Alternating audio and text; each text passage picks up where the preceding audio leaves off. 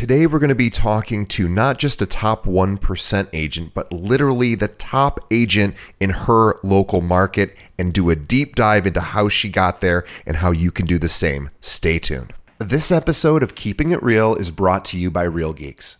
How many homes are you going to sell this year? Do you have the right tools? Is your website turning soft leads into interested buyers? Are you spending money on leads that aren't converting? Well, Real Geeks is your solution. Find out why agents across the country choose Real Geeks as their technology partner. Real Geeks was created by an agent for agents. They pride themselves on delivering a sales and marketing solution so that you can easily generate more business. Their agent websites are fast and built for lead conversion with a smooth search experience for your visitors. Real Geeks also includes an easy-to-use agent CRM. So once a lead signs up on your website, you can track their interest and have great follow-up conversations. Real Geeks is loaded with a ton of marketing tools to nurture your leads and increase brand awareness. Visit realgeeks.com/keepingitrealpod and find out why realtors come to Real Geeks to generate more business. Again, visit realgeeks.com/keepingitrealpod. And now, on to our show.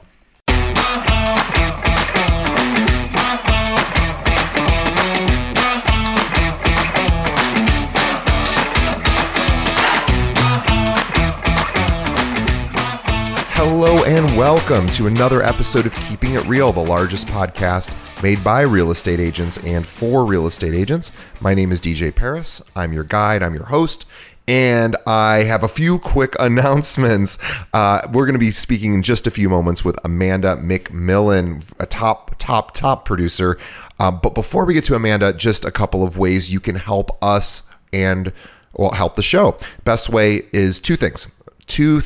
First is to tell a friend. Think of another agent that doesn't yet know about our show, probably somebody in your office or another agent you meet out there who would like to learn from top 1% producers. Tell them about the show. The second way, check out our sponsors. They are the reason we can keep paying our bills and producing episodes. We love our sponsors, and their services and products they provide are truly amazing. We vet them thoroughly to make sure that we only present you with services and products that will actually help you build your business. Okay, guys, help us out those two ways. Thank you in advance. And let's get to the main event, my conversation with Amanda McMillan.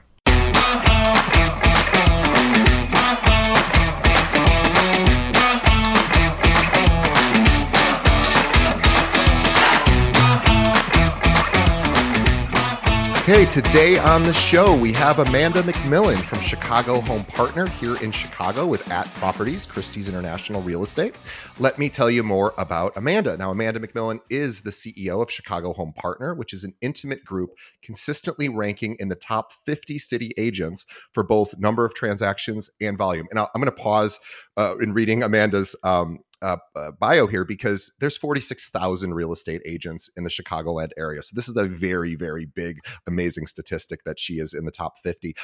They have been the number one team in the @Properties Bucktown location, which is also one of the very top @Properties locations for the last 8 years and has closed over $58 million in 2022. Now, over the past 2 decades, Amanda has operated one of the most profitable real estate teams in Chicago, accumulating hundreds of outstanding reviews from raving fans across Google, Zillow, LinkedIn, and Yelp, successfully navigating 2 financial crises, one worldwide pandemic, the birth of 2 children, and she hosts a bi-weekly podcast at chicagorealtalk.com while remaining a social introvert at heart and maintaining a 95% referral-based business. I would like everyone to visit chicagorealtalk.com, and it's going to redirect you to Amanda's YouTube page. And I'm going to encourage you, even if you're not a Chicago realtor, most of you listening are not, the reason I want you to subscribe is I want you to pay special attention to hear how Amanda talks about the real estate market, how she informs her clients. Her videos are amazing, and she is just a wizard at this. So please go subscribe, chicagorealtalk.com. We will have a link to that in our show notes. Amanda, welcome to the show. Well, thanks so much for having me. It's great to be here. I'm excited to have you. Actually, Amanda works very close to where I live, so we were just chatting about our sort of similar neighborhoods. But I've not met you before, so I'm so excited. Usually I talk to people who live like far distances, and you are actually about as close of a distance, but yet we haven't met. So super excited to have you on the show. And I think because you describe yourself as an introvert, you're not, you don't make your presence quite as known as some of the other agents here locally, which I actually respect a lot, because I think that is the inclination of agents, is to sort of yell it from the mountaintops how great we are. And I feel like you show, don't tell, which I think is even more impressive. So I just wanted to honor you for being less in your face, I think, which I always respect agents that are a little bit more subtle, and you certainly fall into that category. And I hope that comes off as a compliment, because it's like the best compliment I could think. I don't know that I said it in the best possible way, but it is a compliment. So No, thanks.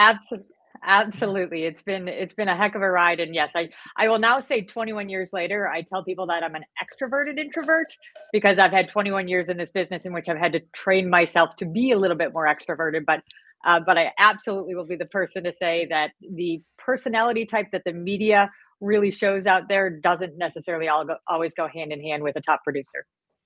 Absolutely. And I would love to, I think too, ever since the pandemic started, and this is not any positive thing about the pandemic, but one thing that did change is, I think introverts in particular, people got used to working more remote, doing Zoom meetings. And I think for introverts, that probably was like so wonderful, because it allowed introverts to be in their sort of native environment where they're most comfortable. Their energy is not being depleted as much and so I just think, like, never been a better time to be an introverted realtor. And the fact that introverts are people are learning more about that, and learning more about what they need and how they process information differently. So I think that is super cool.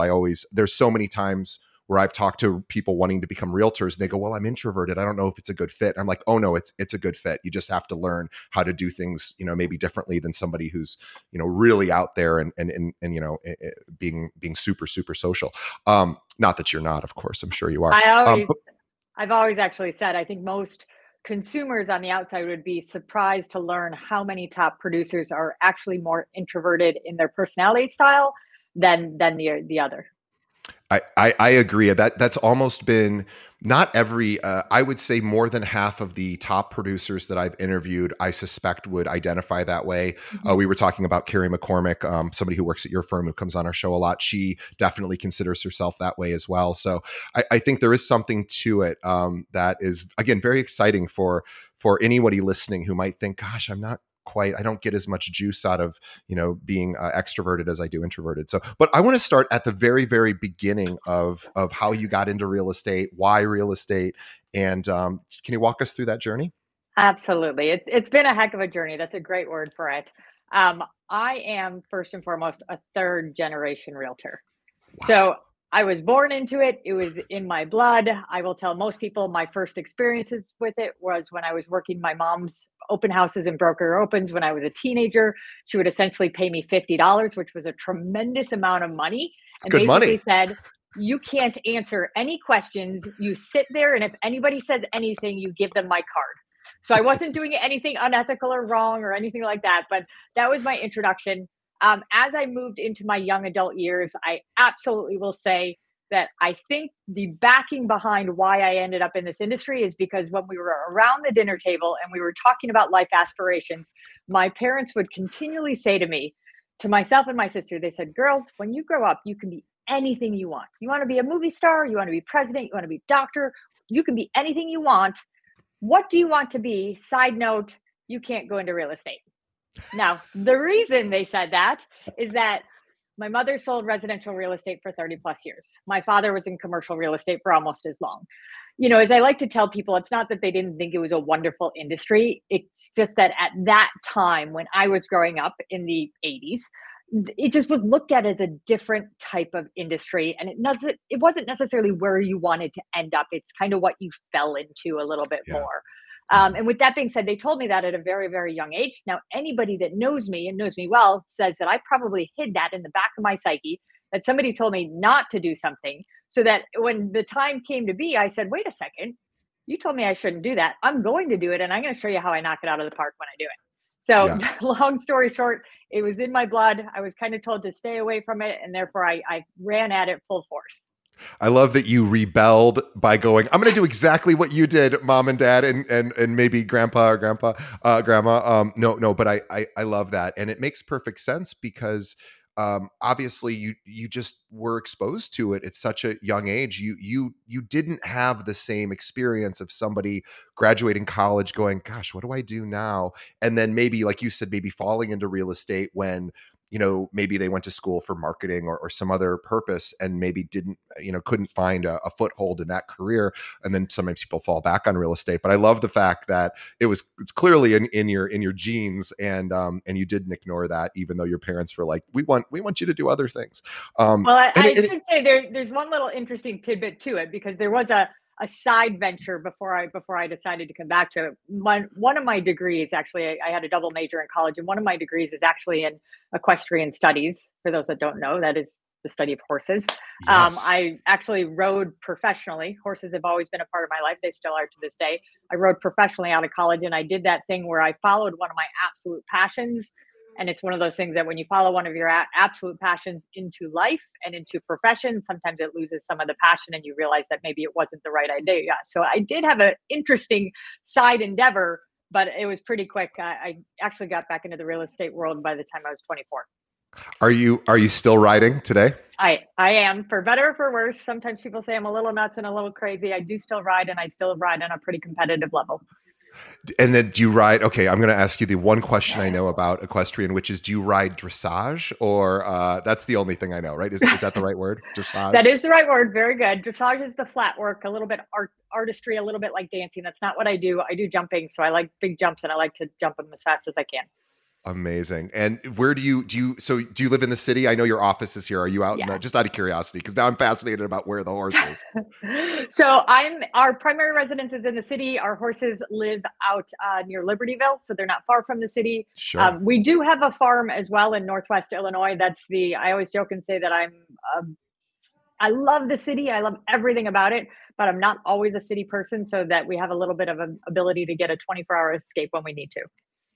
Well, I will tell you, I went to Miraval, which is this like sort of new agey fancy place in Tucson with my mom years ago. It's kind of where like wealthy people go to chill out and relax and find themselves. But my mom won this trip there, and so we went and we got to really spend time with horses and learn about how to clean them and groom them. And it was part of a therapeutic process of getting in connection, and it was actually quite relaxing and peaceful. And yeah, so that's awesome. I didn't mean to get caught up on your equestrian stuff, but is very cool, especially for people who live in the city. Super cool. So you got into real estate. Your parents said no, you said yes, and then what you've seen, gosh, hundreds if not thousands of agents come and go, I'm sure, in that time frame. What do you think made the difference for you in terms of success? Like, you've seen people make it, you've seen people who don't make it. What do you think were some of the reasons why you did better? And obviously having, family to where you probably were more attuned to it. But what do you think made the difference for you? I wish I could say that there was some sort of special pill or some magic thing that I did. The reality is I worked my ass off. I mean, there's no candy coating that. Is that, it's funny. I talk to and I mentor a lot of younger agents and stuff like that. And the reality is, the first market I ever stepped into was just post September 11th. I joined the industry in 2002. So that was my introduction. Now, I didn't know any different, so it was fine. But the reality is that I entered the market at a time of complete crisis. Now, in hindsight, 21 years later and 3 crises later, I think that probably shaped a lot of the way that I work with my clients. But I came in from the start, and I am always one of those believers that we are in charge of our own destiny, so to say. And that if I want to succeed in something, I know the odds are stacked against me. What am I going to do? I'm going to work incredibly hard to get there. Now, I think the hardest part for a newer agent is you don't always know what to work harder on. I think that that's one of the question marks is, okay, sure, I can show up and say I'm going to work hard, But a lot of times the question is the what, where, why, how, when. So for me, when I first got into the industry, I knew I needed one thing. I needed training, right? That is all I needed. This was not an era in which there were teams or anything like that, somebody that would take me under their wing. So I, at the time, looked for the company that I didn't know if I'd stay with them long term, but I looked for the company that, in my opinion, had the absolute best training possible. And I joined them because I knew 1000% at that point in time I needed that. So if somebody was going to give me the training and then somebody was going to put it back on me to execute all of those pieces, well, then I was at least setting myself up for better success. It's actually really a really rational and sort of logical approach that I think a lot of newer agents don't know how critical the training. Well, it's tough. I think about this a lot because you get you pass the exam, you get your license, you join a firm, and every firm's calling you at the same time. So you're getting all of these. At least here in Illinois, everyone's data gets sold to every brokerage, so we're all calling at the same time, going, "Please join our firm." And everybody says they have great training. That's the other thing too, is then trying to figure out which firms actually do a good job with that. Not all firms do. At Properties, where you are, is absolutely known for having exceptional training. It always has ever since I've been in this industry. So you certainly, you're certainly at a good firm. And I don't know if you started there, but you're at a firm now that absolutely is well known for that. So, is that something that you recommend when you talk to newer agents, is like, hey, if when you're choosing a firm, think about what the training options are, and how, just out of curiosity, how might you, if you were new today, how might you start to figure out which firms do a better job of that than others? Would you have any suggestions for agents that maybe this year are thinking, maybe I should switch firms or look at other options? Because everyone does say they have good training. Right. No, absolutely. Absolutely. I think it takes definitely a lot of due diligence up front, because the reality is, as you said, when you get your license, anybody's going to give you a shot, right? The reality is it's not elitist. You can work anywhere. It's not special. Anybody will hire you. So the fact that so-and-so is calling you and so-and-so is calling you, it may feel great, but it really doesn't mean much. In terms of finding out the training, obviously you want to sit down, with the managing brokers. You want to hear what they have to say. But the reality is most managing brokers are accomplished agents that at some point in time decided to take a step back and doing it another way. So that's a salesperson that's trying to sell you on the training. And they should probably be pretty good, especially if they got put into that role to help coach agents in that capacity. So that's a good starting point, because I think there's certain companies that, just when you go in and you meet with people, I think you're going to connect on certain levels and you're not going to feel right. So first and foremost, trust your gut. Trust what you feel in that connection. Did it feel appropriate sitting down? Did it feel like the office and everything like that had what you were looking for? Or did it feel off in any ways? The next thing I would do is I would absolutely ask to talk to a couple of agents in that office. If you don't know any yourself, ask the managing broker, say, hey, I'd love to talk to an agent. I'd like to talk to somebody very, very experienced. And I'd like to talk to somebody that maybe has been newer in your program in the last 6 to 12 months, because then you can ask them what they have gone through and how it has come to be from that perspective. So I think that, doing a little bit more due diligence, don't be afraid to ask. I think a lot of people, when they join this industry, especially if they are younger and it's a first industry, right, they have less confidence to push back. But I think you need to understand that that company wants you as well. And so with that being said, doing that due diligence, really making sure it's a great fit for you, is really something that I would encourage you to do. The other thing, that this wasn't a thing in my day and age, but I think the concept of teams is a great learning capacity. Now, that being said, I think there's two types of teams. I think there are teams that are built to basically prioritize the team lead and manage their business. And then I think that there are teams that are built to basically try and create a winning environment for the team people in there. And there's a big difference between that two. But in my experience, even once agents learn what they need to learn, the biggest thing holding them back in success is confidence or lack thereof. I have agents that I've worked with that are so smart at what they do, but they're so afraid of getting asked a question that they can't answer and being caught in that situation, that they don't feel as confident to go out after the business, because they're afraid to get asked something they don't. So, like, for example, the way our team is structured is that when we do have newer agents on it, I want to put them in the scenarios very safely and protectedly where they're doing things that they couldn't necessarily do unless they had more business. I want them to do more showings. I want them to meet the contractors. I want them to sit through inspections, all these things with your ears open. So you're absorbing, from all these different pieces so that when you do get that client and you are working through a transaction, you know what an inspection's like, what meeting contractors are like, all of these different pieces. And you also know you've got a very strong backbone to come and ask questions too. So the team concept in my mind is something like, gosh, I wish it was around when I came in. I was asking a lot of questions to my managing broker. I was very, very fortunate that at the time I had a couple of great people in the office that would let me bang on their door at all the time asking for advice. But I know that a lot of people, and especially in this day and age, aren't always as comfortable to go up to a senior agent and say, hey, can you help me in this? And that's where I think the team environment definitely would be something that I would at least explore if I was getting into the business now. That's all such amazing advice. I just had a few thoughts while you were saying that, and two, my one thought that I wanted to Amanda get your reaction to, especially for newer agents. This idea of being afraid of what you don't know. Yes, of course you are. Like, totally normal, rational, reasonable. Don't beat yourself up for being afraid of being asked a question you don't know. Yes, it's scary because you don't want to look like you don't know what you're doing, of course. But that's just going to happen. So anyone who's practiced long enough probably still gets questions that they don't have an immediate answer to, but certainly new agents. And so I encourage all of the new agents who join us.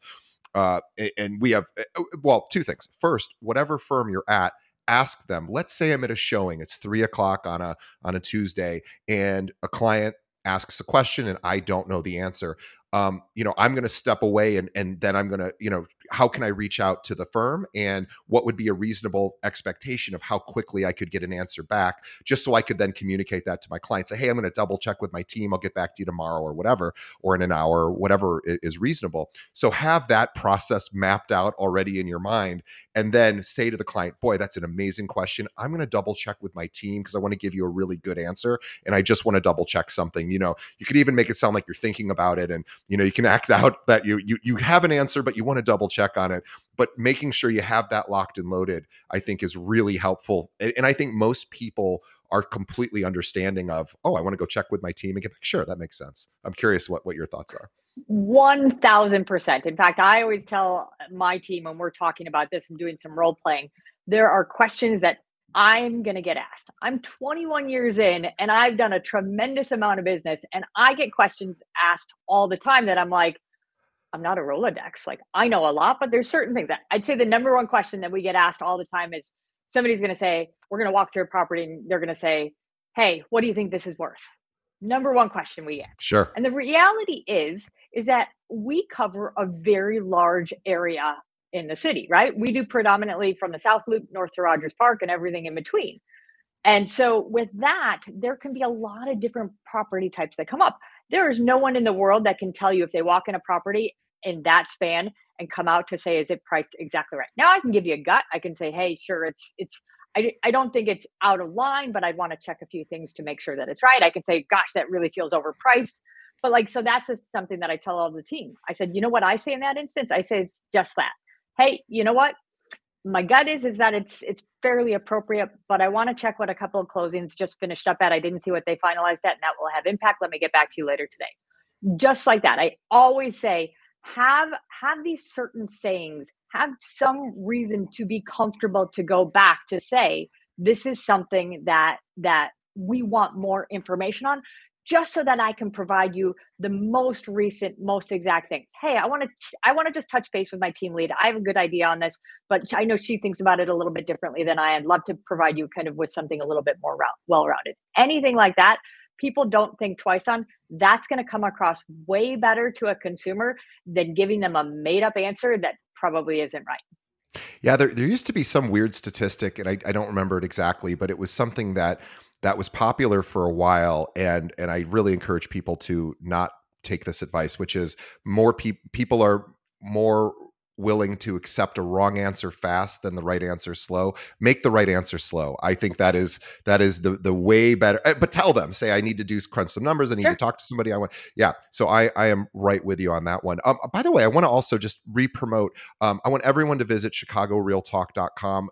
As you've noticed how Amanda has been communicating with us thus far, she has just a lot of information, a lot of wisdom, and I want you to really emulate some of the ways in which she communicates. So by subscribing to her podcast on YouTube, again, if you go to chicagorealtalk.com, it'll take you there. Subscribe and notice the way that she communicates to clients, because she is a master communicator, and this is really something that I want you, whether you're Chicago or not, to just get an awareness of how she does it, because almost all of her business is referral, 95%. So let's talk about that. Leads are everything, right? People want leads. They want to figure out, how to have more business. And this is the year where everyone's struggling a little bit more maybe than in the last couple of years. So I'm curious on what you are telling your team to focus on right now for keeping leads generated while interest rates are high, lending rates are high rather, and of course inventory is not as high as we would like it to be.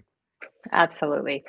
So it's interesting. When I first got into this business, and I process things. I'm a processor. I'm very data driven. I overthink everything. If anything, I get in my own way sometimes of my business because I'm trying to over strategize things. So when I decide something, I can promise you there's a lot of thought process that goes into it. When I got into this business, I looked at it and said a couple of things. Number one, as I told you, I was already an introverted personality type. So that was one of the things that I really, really wanted to focus on, to say, okay, what type of business model is best going to suit me? Is the idea of cold calling people going to be natural to me? Probably not. Is the idea of door knocking, right? We're going back 21 years. People did door knock. Is that going to come across naturally? Even open houses, I wasn't very good at, right? Of course, I've done all these things in my career and I've tried to, over the years, get better at these things. But really, when I looked at how I had thrived in some of my past accomplishments and who I was, I really knew that a referral-based business model was going to be right for me, because it came down to the fact that, first and foremost, it's the most client-centric model, right? For me to be successful, my clients have to be very happy with what I do and very successful in what they do. So I knew that was something, that success is something that I could deliver and something that I could control within whom I was. Because the reality is one-on-one with my clients, that's my comfort zone. That is where I thrive. So the idea of creating this business model that essentially meant, if I leave all my clients as raving fans that they're going to do that dirty work for me that I don't necessarily think I'm good at, it was a no-brainer to get to there. Now, the catch to this business model, here is the catch, and it is a big one. If you are going to talk the talk, you have to be willing to walk the walk. If you are going to run a referral-based business model, you better be a heck of an agent to those clients, because the only reason that they want to talk about you is because you left them feeling really good about what happened. And as I always tell people, is that the success of a client doesn't necessarily mean a closing. I've had a lot of referral sources that I have talked out of buying and selling time in and time out for years that they have never spent a commission dollar with me, but they've probably referred me dozens of clients. So, for me, that model was always something that was good because it was very controllable to me. And it also really highlighted my skill sets of where I thought I could thrive. Now, we have over the years within the team, I don't necessarily work online leads. We have worked them into our team structure for some of the team agents, but I'm also looking at it. When I got into this business, I had a whole lot of nothing, right? I didn't have a padded bank account. I didn't have a huge network. I didn't have all these things. So the idea of spending money on leads seemed not realistic for me. So for me, it was the ability that if I could go out there, if I could do great, if I could really advise well, right? And there were times that it was really hard because, like I said, there wasn't all the financial backing in what I was doing. But if you really do a great job and advise well and make sure that your clients know that what you're telling them to do is absolutely in their best interest, then a referral-based business model is something that can just thrive over the years. You just said something that I thought was super interesting, and I'd like to explore it a little bit, because it really lit me up when you said this in just the best way, which was talking clients out of a transaction when it's not in their best interest. This this to me is where the juice is of Huge. what most agents, you know, it's not that they want someone to make the wrong decision necessarily. They just maybe don't want to get in the middle of the decision and sort of be the reason somebody buys or doesn't buy. I'm just sort of hypothesizing, but most agents I think don't do this. They don't say this is a really good buy or a bad buy or a good, this is good for you. This is maybe not so good for you. I think realtors have in their wanting to just sort of stay neutral, have and maybe just fear of making the wrong suggestion. Oftentimes don't give those recommendations. They're like, "Do you want to put an offer in? We can put an offer in. I'll give you some suggestions if you want to put an offer in." But should I put an offer in? Maybe it's whatever. It's, at least for me, that's all I want from any of my service providers in my life. I want them to say, "This is a good idea," and DJ, what we know about you, this is a bad idea, and I will be with that person for the rest of my life if they do that. So I love the fact that you're willing to say, based on everything I know about you, this may or may not be a good idea. So just to kind of branch off on that, I do like to clarify, I don't make any of my clients' decisions for them, and I No, of tell them course. that I'm not going to make their decisions for them. That being said, people ask me all the time, Amanda, what was the point in which your business really took off? What did you do? What happened? And I will honestly go back to during the financial crisis, right? 2009 to 8 to 10. Yeah. 2011. Yeah. During that time, and this has been my mantra since the very beginning, but I think it became much more easy to vocalize and broadcast during that time. I will tell you exactly what I think is in your best interest, regardless of anything else. Right. And so during that time, I was giving a lot of advice to say, I know you want to sell to buy this, or I know you want to do this, but here's the things I need you to think about, because realistically, I don't think it gets you to your end goal. Now, that is absolutely talking myself out of business. Absolutely 1000%. There's no qualm about it. But what it did do is I did that time and time and time and time again during that time period. And people started to realize very, very quickly that if I gave somebody advice, it was very real, it was very accurate, and it had absolutely nothing to do with my own personal benefit. And that is when my reputation took a giant leap forward, because if you tell somebody not to do business, if you tell somebody to not employ you and not take a step forward on something, I will almost guarantee you they will tell everybody that they know Everybody. how great the advice was that their real estate agent just gave them. And I have done more business off of telling people not to do things if that's what I thought than the alternative, because you build trust. It's like, if it's kind of like when you find a reputable auto mechanic, or you just hold on to them for your dear life, because you're like, I don't want to worry about whether you're ripping me off or telling me I need to fix this thing on my car. I just, you just want to trust somebody when they say you need to fix this and this in your car. You just go, okay, good. I don't have to worry about my mechanic anymore, or my accountant, or my attorney, or my financial advisor, or my realtor. I mean, just the idea of being able to go to somebody and say, look, I know you can help me buy this home. I understand you can do that.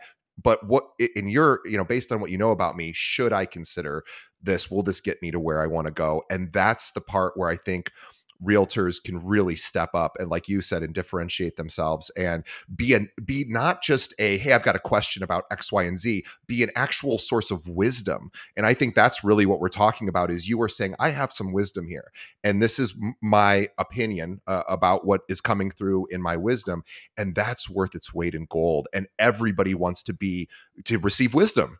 We don't always listen, but we love hearing it, because we want an opinion from an expert. That's really why realtors get paid so incredibly well to help people buy and sell homes. I think it's a lot of it's mechanical, and then a lot of it's like like you were saying, just telling people the actual truth, the way you see it, giving your opinion, and then having them say, wow, my realtor really is looking out for me. My realtor obviously cares about me. And I think that's in really what you're demonstrating. You're demonstrating care, and Sure. everybody wants to be cared for. So I applaud you for that. So if somebody doesn't feel confident being able to, maybe they're new to the business and they're like, I don't know if this purchase or the sale for my client is in their best interest. I truly just don't have enough experience. Sure.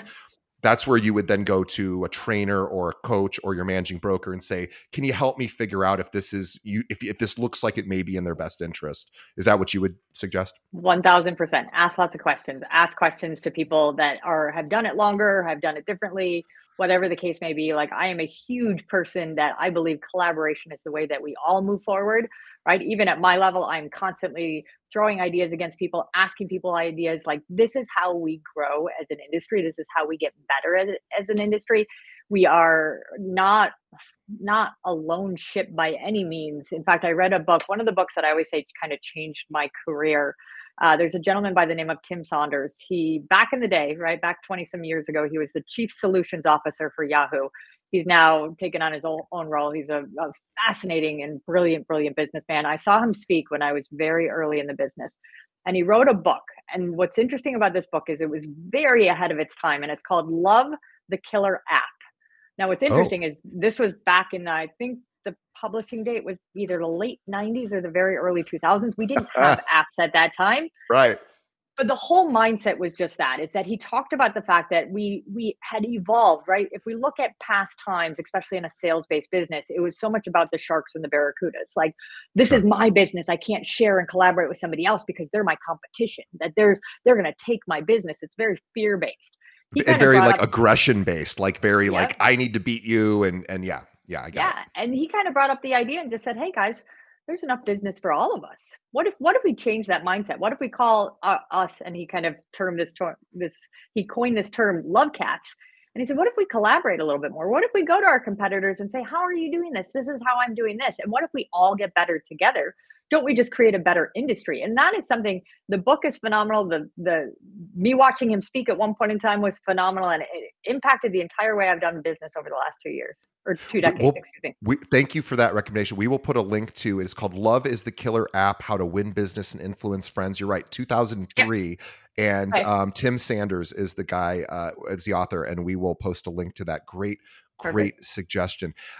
Now, it's interesting. You talk about how you have really taken your business to the next level by thinking from a marketing perspective. I want raving fans, which means really you're focusing exclusively on the client, or not exclusively, I'm sure you do some marketing, but the client experience. So what is the client experience like? How do you know if it's a successful client experience? Because let's say every single time the transaction completes, but that doesn't Sure. necessarily mean a great client experience. So how do you define that was a good client experience versus that one we missed it a little bit?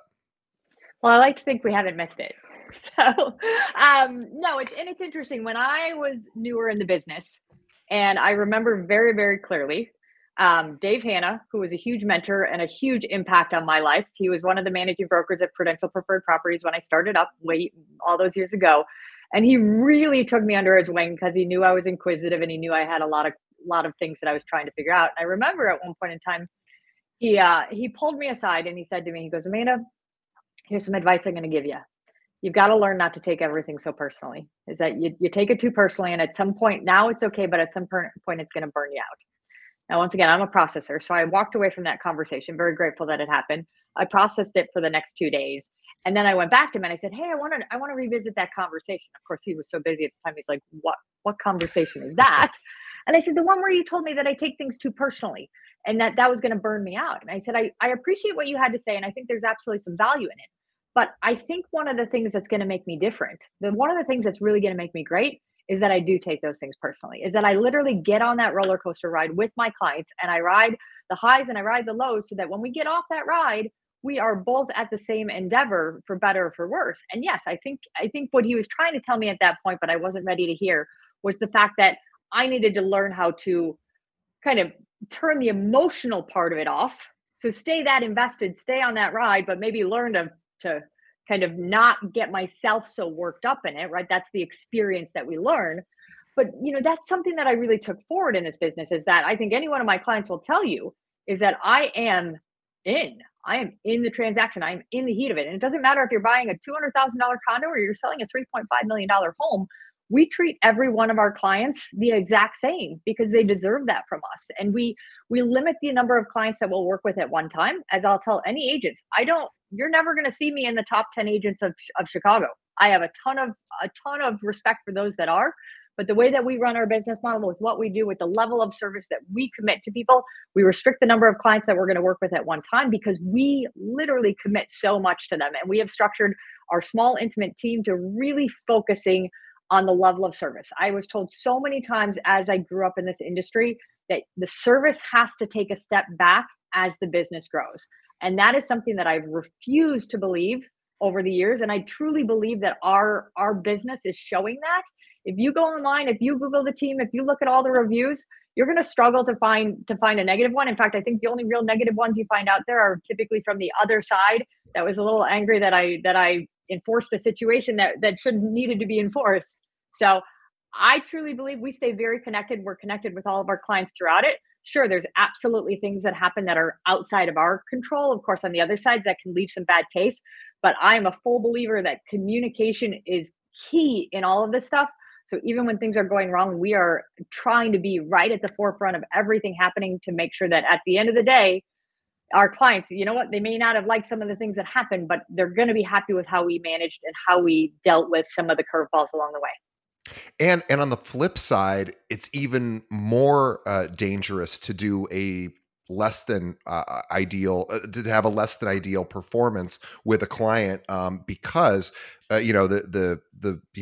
certain studies have shown that people are more likely to spread hey, my agent wasn't very good versus was good. So you really have to do it for two reasons. One, you want referrals and you want to do a good job for your clients, so you want that reputation. But if you don't, the downside is they're not going to talk about you at all to their friends, or they're going to say, well, they were okay, but I felt like maybe they could have done more or less, or more, or listened more or been more proactive. So you focus so much on the client experience because that becomes your marketing. That's the result of that is all your marketing essentially is done for you. It doesn't mean you have an easy life. Like, of course, it's not easy to give an exceptional experience to every single client. But if you hyper focus on that, like you said, whether it's 200,000 or $1 million properties, you are going to have people that go, wow. And I think the wow factor in this industry is not as hard to achieve as people may think. It certainly takes a ton of work, no question about it. But it's difficult because it's a lot of work. But going that extra mile is really I've interviewed almost 500 top agents now. They all go the extra mile, and they all say that. And I hope that what does the extra mile look like for you? Well, it's funny you say that. I'm going to deviate a little bit from your question because I think Good. it's a really important thing to note. I personally think that in our world, to be a good agent is incredibly obtainable. Incredibly. To be a great agent takes another level of that perspective. But if you want to make a good living, if you want to have a good business that you are very proud of and a substantial income and everything like that, I truly believe that just about anybody can go out there and do it, because it's literally about showing up, doing the job, knowing what's expected of you, delivering results. It's literally, as I like to say, the threshold is not that high that it's something that an elitist group can get it. Now, I do think that there's an absolute large step to get into a level of greatness. And for me, that's where a lot of strategy and sophistication comes from, right? And it's the same thing if people tell me all the time. They say, "Oh, are you afraid that your job, that your industry is going to go away?" Right? All of the information is out there. The reality is all the information is out there right now, and people are still very reliant on what we do. I don't think our careers as top agents are really threatened at all, because the reality is my value to my clients. Sure, I can find a property. Sure, I can put together a strategy. But the reality is it's everything that's in here to help navigate what's happening out there. It's the plans that we're putting into place, the strategies to get there. When we hit certain roadblocks, it's knowing where to sidestep, what condo buildings are run in a manner. It's the stuff that they can get the information, but they certainly don't know how to digest it.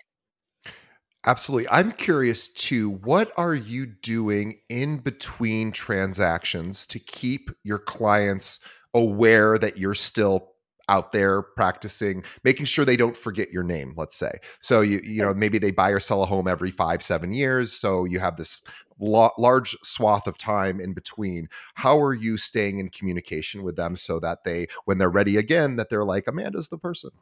For certain. And that's, I think, the name of the game of where we really have to concentrate our efforts as somebody that runs a based business model. Because the reality is most of my clients aren't in the market for so many years. And if I'm not in contact with them, they may not be as quick to be in a conversation to say, oh, well, wait, I love my realtor and I want to put you in touch with her. That the methods have definitely changed over the years. But I also am a firm believer that it's really about the basics. First and foremost, we need to keep in contact with them, right? And that really depends on the individual. I'd say 20 some odd years ago, we created a client appreciation program. Thanks to Brian Buffini for helping with the ideas. I didn't spearhead it. I didn't reinvent the coin, but we did personalize it. So they do a great program. We started something like that where we send a snail mail monthly mailing about something in Chicago. Most of it is not really relevant to real estate because, right, most people don't want to hear too much. Maybe Right. once or twice a year we send some real estate stuff, but other things. So more like here's cool events going on, or here's just something to know about Chicago, or for certain, we do fun an stuff. online. Yeah, we do an online digital March Madness pool. We do the top 10 wines under $10. Our Love favorite al fresco restaurants for the year. We do a charity toy drive. I mean, just stuff to keep people involved, right? And hopefully things that are interesting to them on some level. So we do that as a snail mail. We obviously over the years then move that into an email campaign as well. Now we do both. People know that I'm a huge stickler for snail mail in general, right? When I started in this industry, we were all very excited about emails. Now we all get hundreds and hundreds a day, and we're really excited about mail. I believe in keeping in touch with people, and that's different on who it is, whether we're calling them, texting them, emailing them, trying to set up a coffee date or something, keeping in touch with people and doing it for the right reason. I do it because I genuinely care about those people, right? These are people that are important to me. Yes, there's a business aspect to it, but these are people that I have had the ability to genuinely get involved in their life and care about what's going on. And if you can bring that compassion forward, people get it. People understand it. So I would say for people that aren't so compassionate, that's a harder piece to emulate. It might not be the right business model for you. But for me, that was one of the things. We'll do some client appreciation events throughout the year. One of our favorites is like around October. We do photos for professional photos for our clients so that they can send out holiday cards. We used to do a big event every year at Arlington Racetrack. We were really sad when that went away, but we've done a lot of fun things over the city. So we try and do some events just to give back and thank them. I'd say that in the more recent years, obviously social media has become a big component of it, right? I have a love-hate relationship with social media. It's as does everyone. Right. But I love it. And I try to stay really, really positive about it, is that we have the ability to connect with people and stay connected on a higher level. So I think for a business perspective, it's a huge advantage if you can really use it and use it correctly, in terms of just understanding where people are at, what's going on in their lives, being supportive, even if it's from afar, having a reason to reach out to them from that. So social media has kind of implemented that. As you mentioned before, we're about 11 episodes into our podcast, which once again, that was just an idea that stemmed a little bit from the pandemic. But, it's kind of interesting is that we found that there are so many question marks about the market, right? There's so many things going on, especially during more turbulent times. And we have certainly been in turbulent times for the last 3 years. And it got to a point where it was almost a little difficult to try and reach everybody at one point in time. So we created the idea of the podcast under the idea that we have so much intel and information we wanted to share with people, and that this was at least a platform that we could try and reach a larger base to tell our people, hey, I might not be able to get, 2,000 people on the phone this month, but I can put these words out there so that they can understand what's going on. And if everyone's freaking out because the media is on this kick to make everyone really scared that we're on the brink of a housing crisis, well, then we can talk about that. And hopefully I can have a larger span. And it's one of those things that we've been doing it now for we're coming on a year anniversary. It's been a ton of fun for us.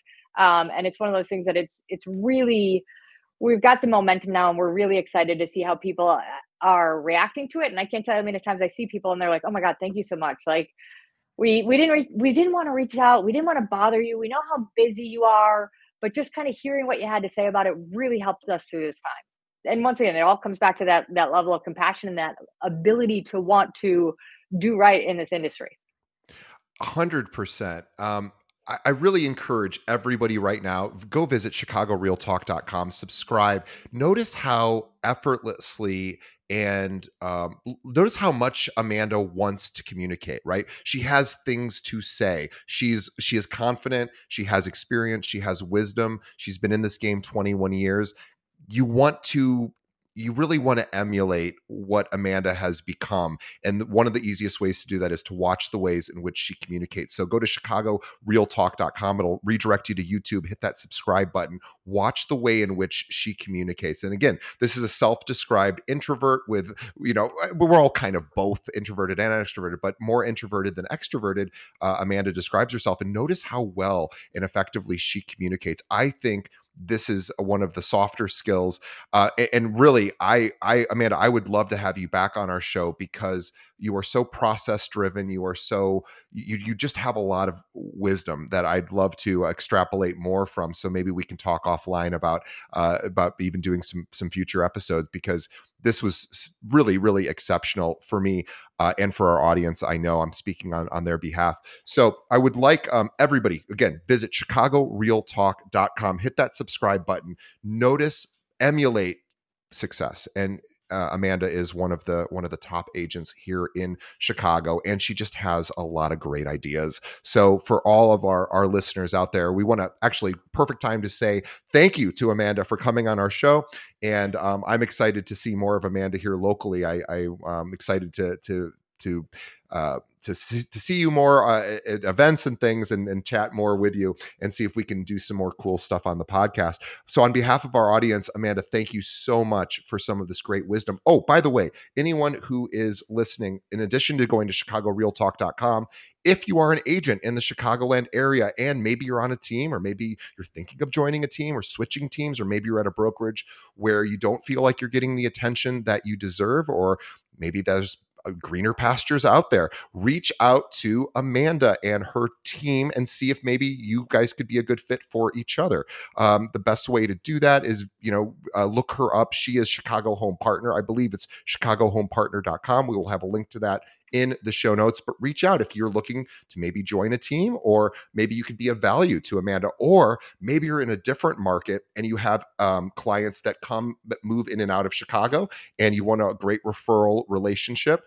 Talk to Amanda. She has clients that move out of Chicago, and she has, and you might have clients that move in. So reach out to her, maybe create a connection and a referral base there. So on behalf of our audience, Amanda, thank you so much for being on our show. I am, it is so exciting for me to speak with you. And I'm so glad that you're a local person here. I'm excited to get to know you better.